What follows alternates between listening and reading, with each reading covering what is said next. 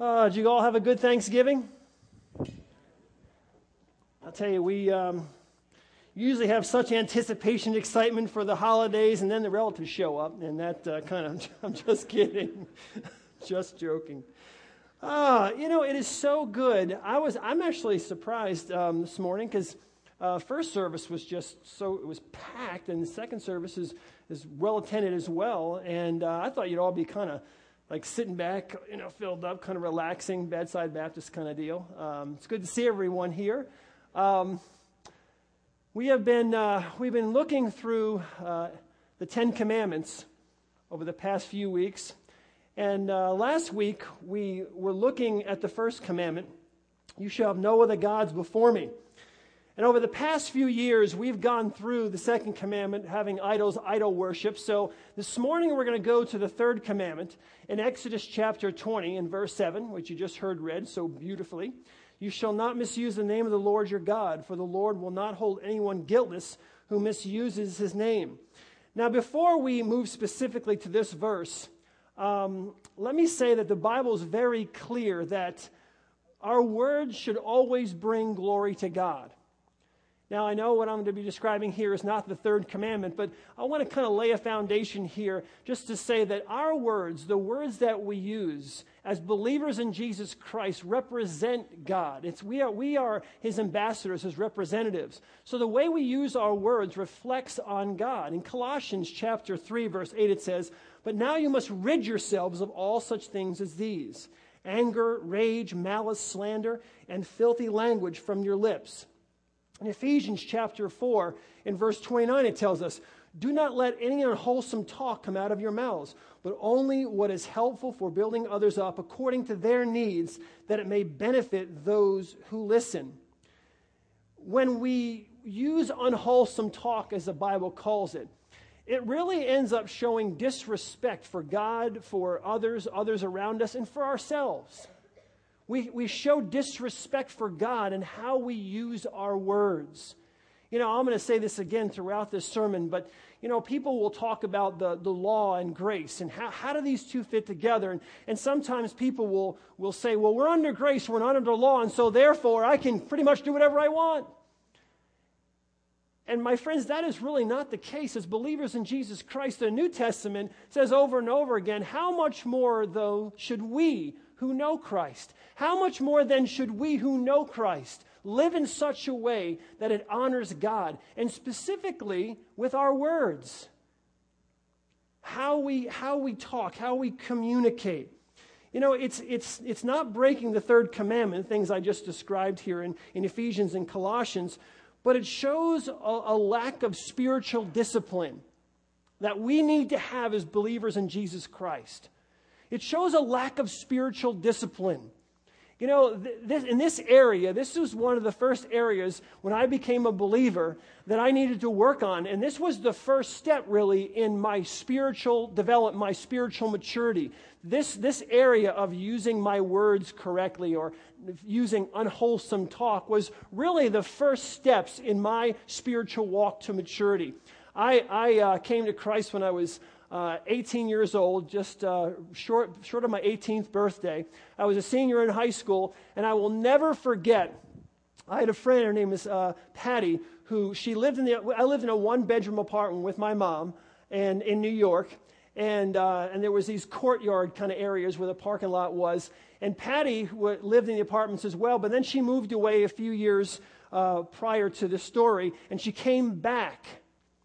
And she was sitting there, and I'll never forget, I was leaning up against someone's car. It was always a good thing. People love that when you lean up against their car.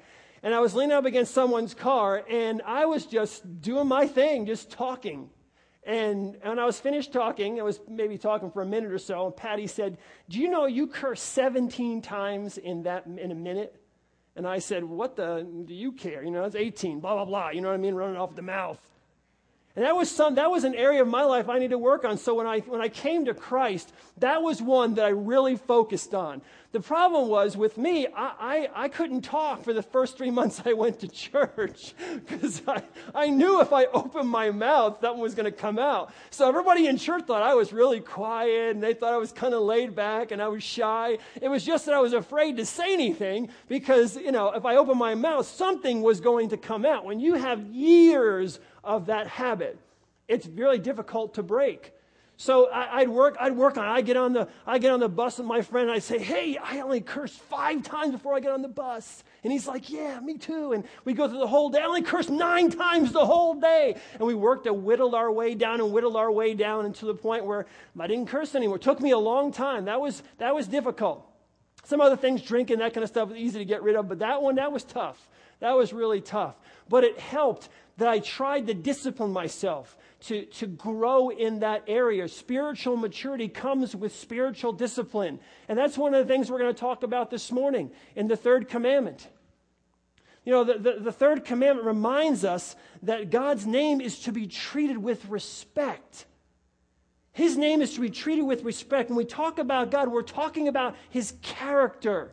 We're talking about His reputation. Just can't throw it around and talking about the character of God. You have a relationship with God. You should be in awe of God. You should be just moved by God. And in that way, we need to be careful how we use His name. The third commandment comes first in the laws here. It comes in the first half of the laws, which focuses specifically on who God has revealed Himself to be and what it means to honor and revere Him in our everyday lives. How should I live my life in order to honor God? How should I live my life in order to lift Him up, in order to praise Him? That's the first part of the 10 Commandments.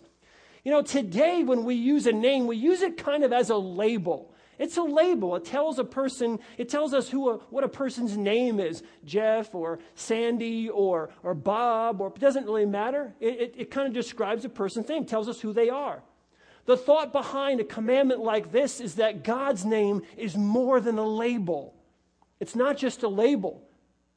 If you say, if you use my name any way you want, it's just a name. But God's name is not just a name. It's not just a label. When you use it as a label, you don't ever get the idea of when we throw out names as labels, we don't get the idea of what a person's character is like. It doesn't give us an idea, a sense of what's important to them. You see, in Hebrew society, many of the names had specific meaning. They had a lot more meaning than we give them today. What you named someone was extremely important. Names were chosen because maybe of a special event or circumstances surrounding the birth of your child or the desire that parents had for their children. You have a desire that your child's going to be live a certain way. My son Joshua David is not named Joshua David by accident. I talked to him about his name, Joshua. Who is Joshua and who is David? Joshua, this man of God, this great warrior, this spiritual leader. And David, a man after God's own heart. I want him to know why we named him what we named him. My desire would be that Joshua David would live up to his name. A man who loves God with all of his heart, a man after God's own heart, a warrior, a spiritual leader. That's what I desire for my son.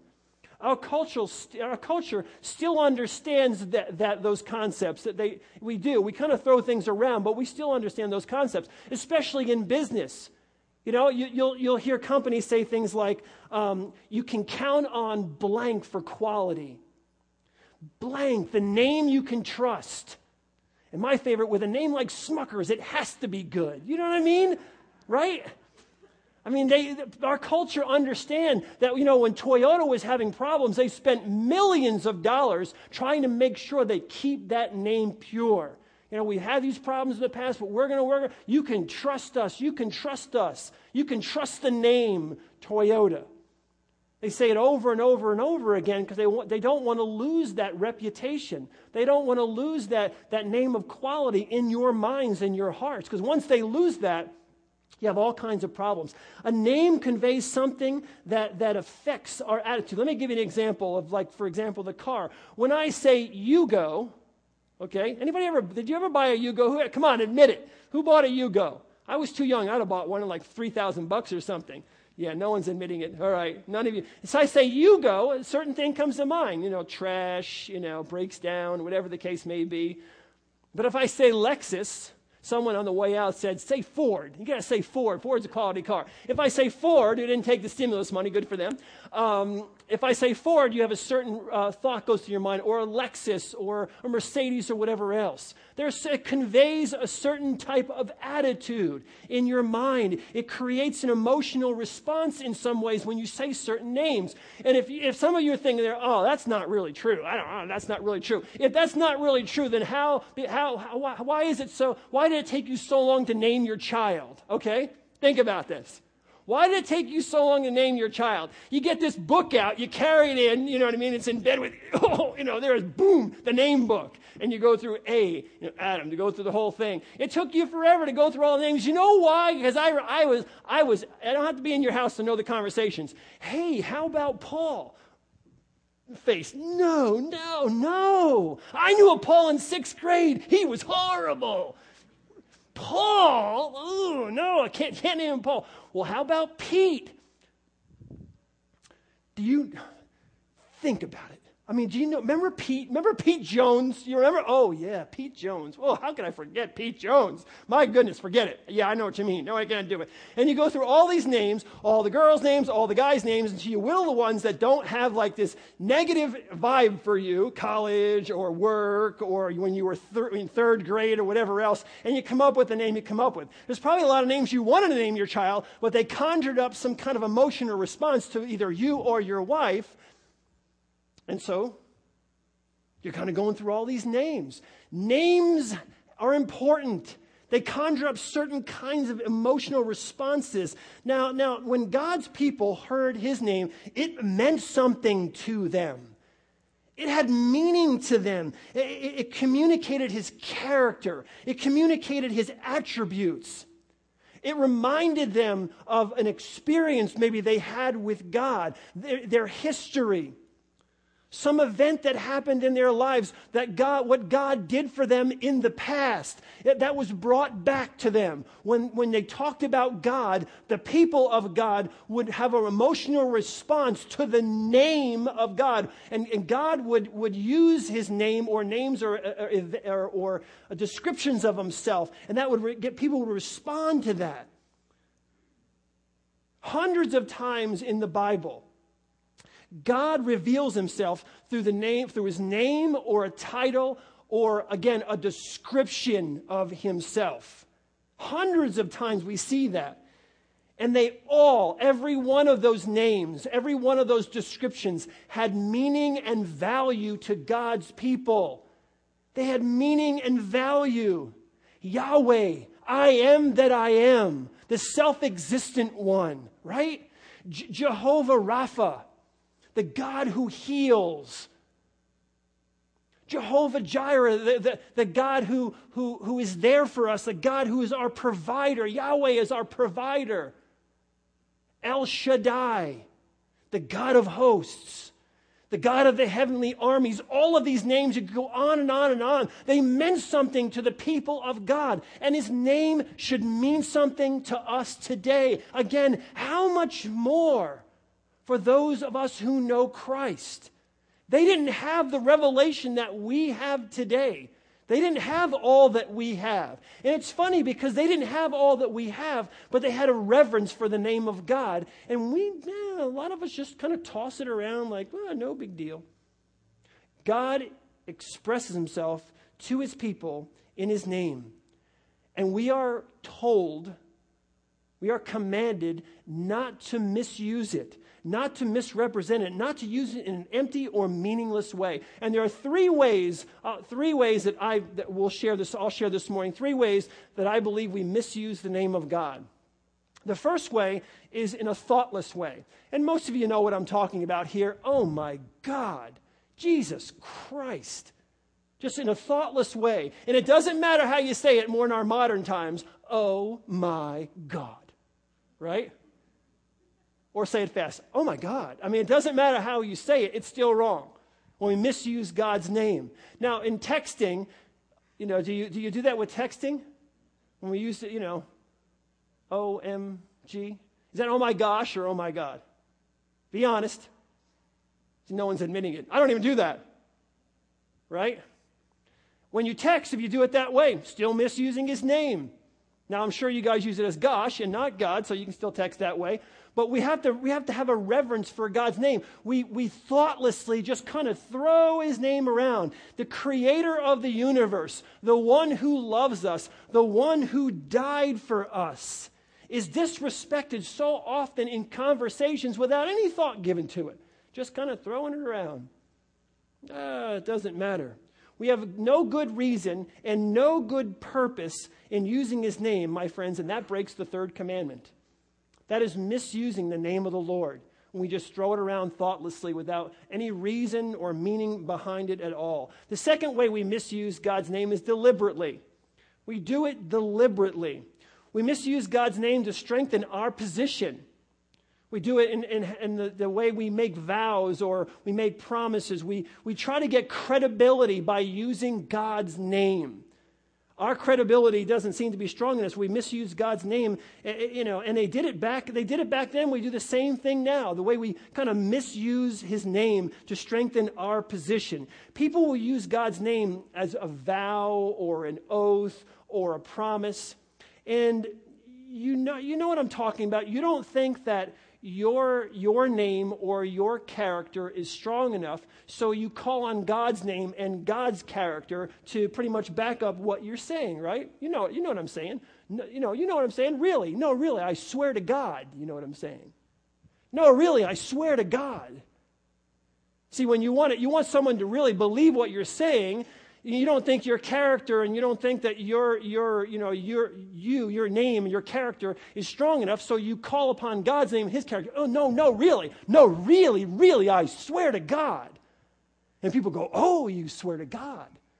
I didn't trust you before. And I'm not being serious, too. People, honestly, when someone says to you, looks you right in the face, and you're like, whatever, you saw Bigfoot. No, I swear to God. You know what I'm saying? And then you go, oh, maybe they did see Bigfoot. Something.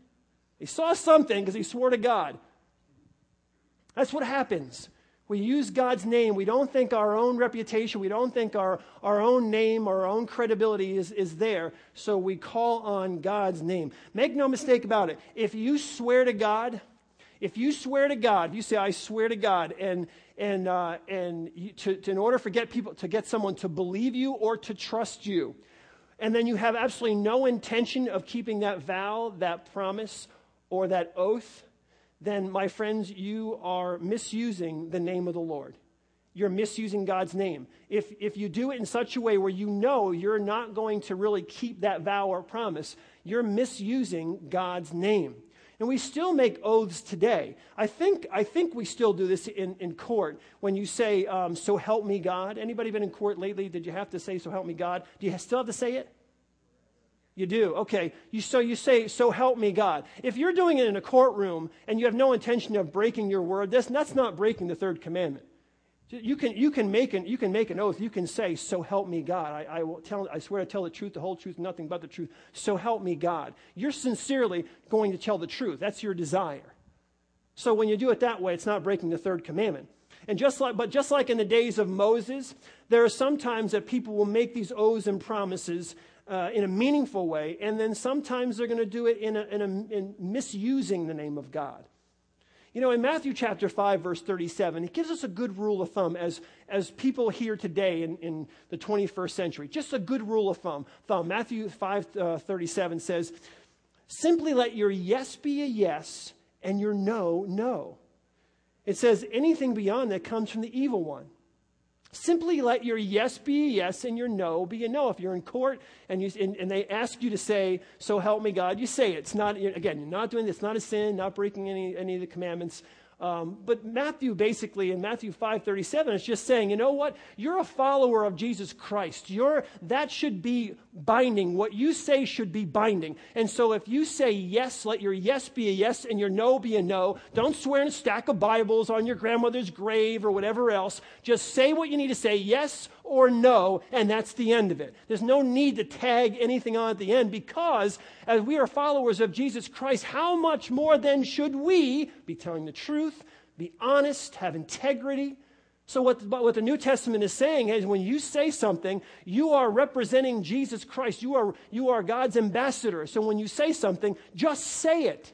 Don't tag anything on the end, because what he's saying, anything beyond this comes from the evil one, are people who know in the back of their minds that they're just going to tag this on because they're not really being honest. And so they have to say something else to get people to, hey, let's shake on it, with their fingers crossed behind their back. As a believer in Christ, let your yes be a yes and your no be a no. The third way we misuse the name of God is by our actions. By our actions. You say, well, that's not words. Yeah, it's not words, but we can misuse God's name by our actions. The Bible says it was more common to misuse God's name by our actions than actually by our words. See, the Bible says, like I said earlier, that we are ambassadors of Jesus Christ, that we represent Jesus to the world. Your life, how you live your life, is a representation of Jesus Christ to the world, to people at school, to people at work, to people in your neighborhood. I mean, how many times have you heard a non-Christian say to you, I thought that person said they were a Christian? They said that they were a Christian. Now, if you say I'm religious or I go to church every once in a while, I mean, no one cares. But if you say you're a Christian, people know exactly what you're talking about, especially if you say you're born again or whatever. People know exactly what you're talking about, and they hold you to a higher standard in how you live your life, and they should. If you're a follower of Christ, people should hold us to a higher standard, because how much more then should we, who know Christ, be living the way God has called us to live? So by our actions, that means how we live our lives, my friends, either builds up the kingdom of God or harms the kingdom of God. How you and I live our lives either builds up the kingdom of God or it tears down, it harms the kingdom of God. God is either glorified or he's misrepresented. He's misrepresented. That's why when we use his name, when we make vows, and we say certain things, we don't want to misrepresent God. In other words, we can dishonor God by what we do. In Leviticus chapter 18 and verse 21, it says if you say you follow God, if you're a person of God, but then you worship idols, you are dishonoring God's name. You are defiling, it says, God's name. If you call on the name of God, yet worship something else, you are defiling God's name. In Jeremiah chapter 34, verses 15 through 17, it tells us that we can defame God's name by not treating people justly. If we are unjust, if we treat people unjustly, it defiles the name of God. You see, Israel said that they were going to release, and this is in Jeremiah, they were going to release their countrymen from slavery. They had enslaved certain people for certain things, and so they were going to release the people from slavery. And then they did, and then they went back on their word. And this is what God says to those people who treated their countrymen unjustly. Recently you repented and did what was right in my sight. Each of you proclaimed freedom to his countrymen. You even made a covenant before me in the house that bears my name. But now you have turned around and profaned my name. Each of you has taken back the male and female slaves that you had set free to go where they wished. You have forced them to become your slaves again. Therefore, this is what the Lord says. You have not obeyed me. You have not proclaimed freedom for your fellow countrymen. So I now proclaim freedom for you, declares the Lord. Freedom to fall by the sword, plague, and famine. I will make you abhorrent to all the kingdoms of the earth.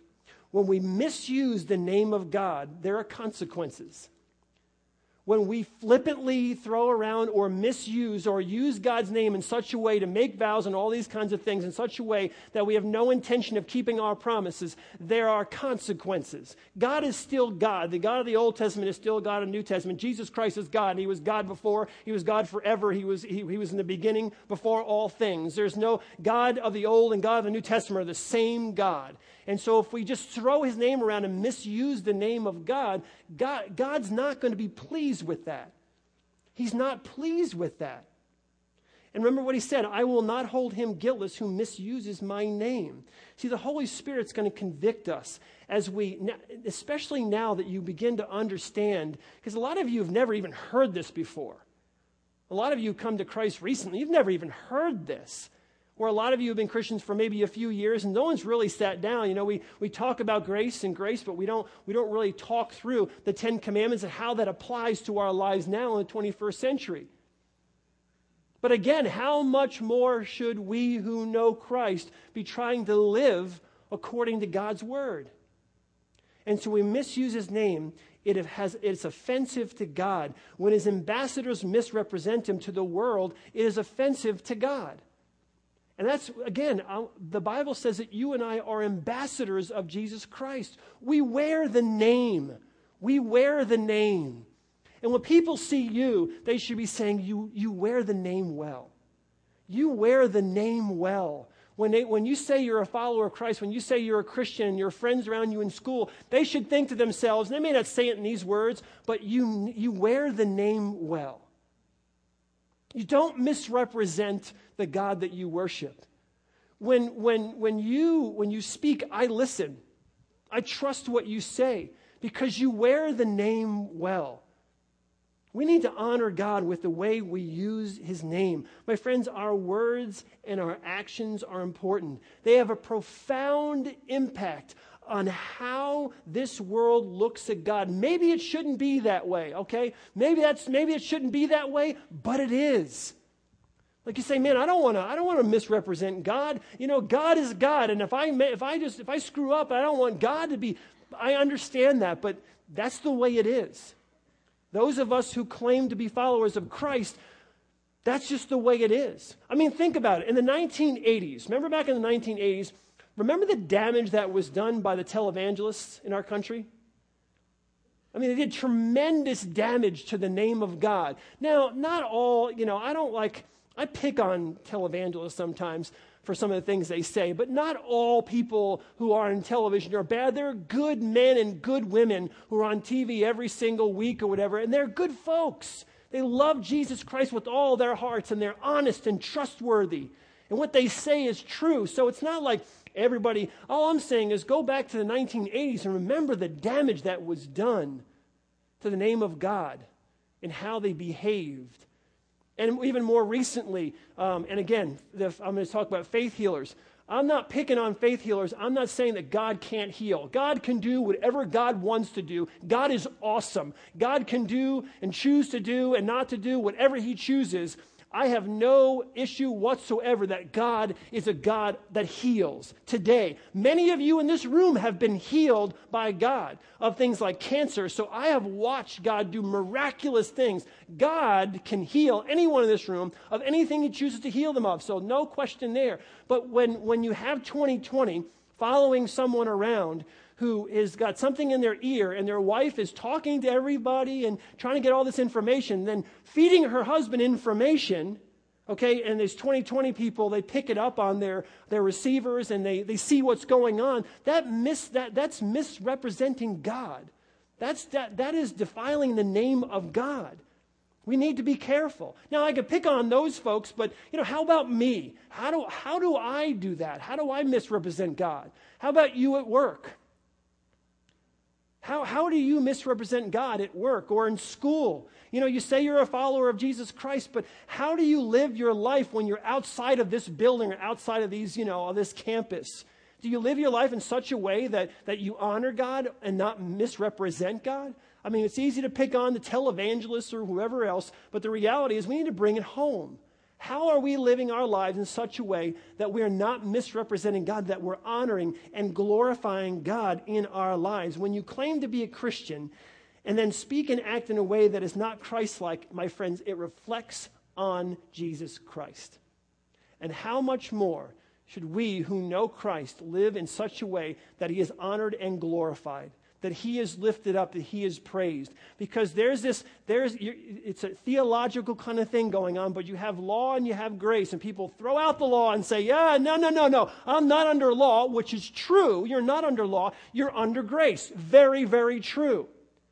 But why is it that those who sometimes claim to be under grace, by the grace of God, love to go right along the edge on almost everything they do? They're like, oh, I can do this and I can do almost anything I can. Whoa, you know what I mean? Let's live on the edge. Let's push it to its limit because we're under grace. We're not under law. And I come back to how much more should they who know Christ be living godly and holy lives? Grace, my friends, leads you to the cross. Grace leads to the cross. Grace leads to holiness and sacrifice and spiritual discipline. Grace does not lead you to tiptoe along the edge to see what you can get away with. Well, is that wrong? People love to ask questions about, is that really wrong? Let's find as much gray as we possibly can so we can live in the gray. That's not what God intended for grace. That's not God's desire. His people, we who have the knowledge of Jesus Christ, should be living in such a way that our heart's desire is to be righteous and holy. Now, I didn't say legalistic. I am not a legalistic person. I don't want to be the pastor of a legalistic church. I want grace. I want forgiveness. I want love. I want those things to abound all around us. But I also want holiness to abound and righteousness.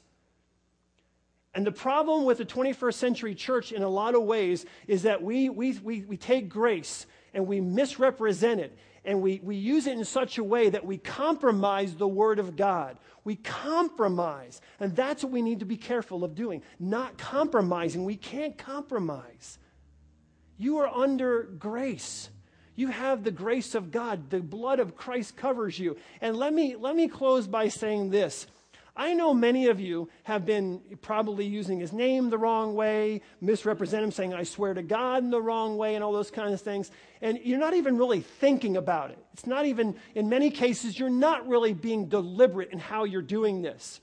All I want to encourage you to do this morning is to think about it and try to break the habit. Because for a lot of us, I don't do it right now, but for a lot of folks, it's just a habit that needs to be broken. It's just a habit. So I don't want to beat up on everyone this morning. I don't want anybody walking out feeling like, oh my goodness, I'm feeling condemned or feeling guilty. Put that stuff aside. You don't need to feel condemned or guilty or ashamed or any of that kind of thing. All we're doing this morning is saying, hey, we're pointing this out, third commandment, what does it mean? Okay, now that you know, now that you're more knowledgeable and you understand, now you can try to break the habit. So for some of you, you say, oh my God, or you say Jesus Christ in the wrong way. It's just become a habit, okay? Deep breath. You're covered by the blood of Christ. You are under law. You are not. You're under grace. You are not under law. So you're covered by the blood of Christ, okay? Here just a suggestion. Maybe if you do it in your family, maybe you put a little jar. We did this a few years ago. You put a little jar out there, and every time you do it, you put a quarter or put $1 in there this time. It's inflation. Put $1 in there, okay? And that'll break the habit really, really quick because your kids will pick up every time you're like, oh my God, dollar. How about you do this? And your kids will really keep you to it. You put the $1 in there, and then you give the kids the money at the end of, by the time your habits are, they'll be encouraging you. They'll be just misbehaving, so you'll go, oh my, you know what I mean? So I'm just trying to break the habit, that's all. Just try to break the habit. Think it through when you make an oath, I swear to God, those kinds of things. Just try to break those habits. And remember something. This is important. This is so important. Jesus Christ died for us, okay? We are under grace. His blood covers us. When God sees us, he sees his Son. So God is not waiting to get you, okay? He knows your heart. He knows it's something you don't want to do, so just work on it. Work on it. And when you do make a mistake, here's the great thing about being a believer. This is the great thing about grace. You ask for forgiveness. And guess what? You're forgiven and you move on. Any condemnation, any shame, any guilt, all those kinds of things after you ask for forgiveness that come around, you know what? That's not of God. That's not God heaping that on you. The Holy Spirit convicts you when you do it. When you're convicted, you ask for forgiveness, you are forgiven, and you move on. That's the great thing about the grace of Christ in our lives. So, everyone does it in different ways. Let's try to break the habit of breaking the third commandment. That'll help you in your spiritual discipline. It'll help you become more like your Lord and Savior Jesus Christ, and you will grow in your relationship with Christ, and will also help you as you're around other people. They will see you as a changed person, and that will lead them into a closer relationship with Christ themselves. Let's bow our heads. Father God, thank you so much for this time that we can spend together. And Lord, we thank you just for the opportunity to be here in your presence and to talk about these things. Lord God, we have freedom in Jesus Christ, and we rejoice in that. We have your grace that covers us. Your Holy Spirit lives in us. Lord God, we are so excited that through your Son, Jesus Christ, we can enter into the Holy of Holies. We can enter into your presence and speak your name, speak to you. Father, we don't want to take that lightly. We want to understand when we use your name, it means something. It's your character. It's your attributes. We want to show reverence, Lord God, when we're speaking of you, so that people around us will know that we're serious about our faith. So, Father, I pray for every single person in this room. Lord God, I say a prayer over each one. I pray, Lord God, that you'd help us to break this habit, if we have it. That you'd help us to grow in our relationship with you. And that as we break this habit, Lord God, we would move on and continue to look at the way you call us to live, to understand it, Lord, and to live it out. But may this be our first step in becoming more like your Son, Jesus Christ, in whose name we pray. Amen.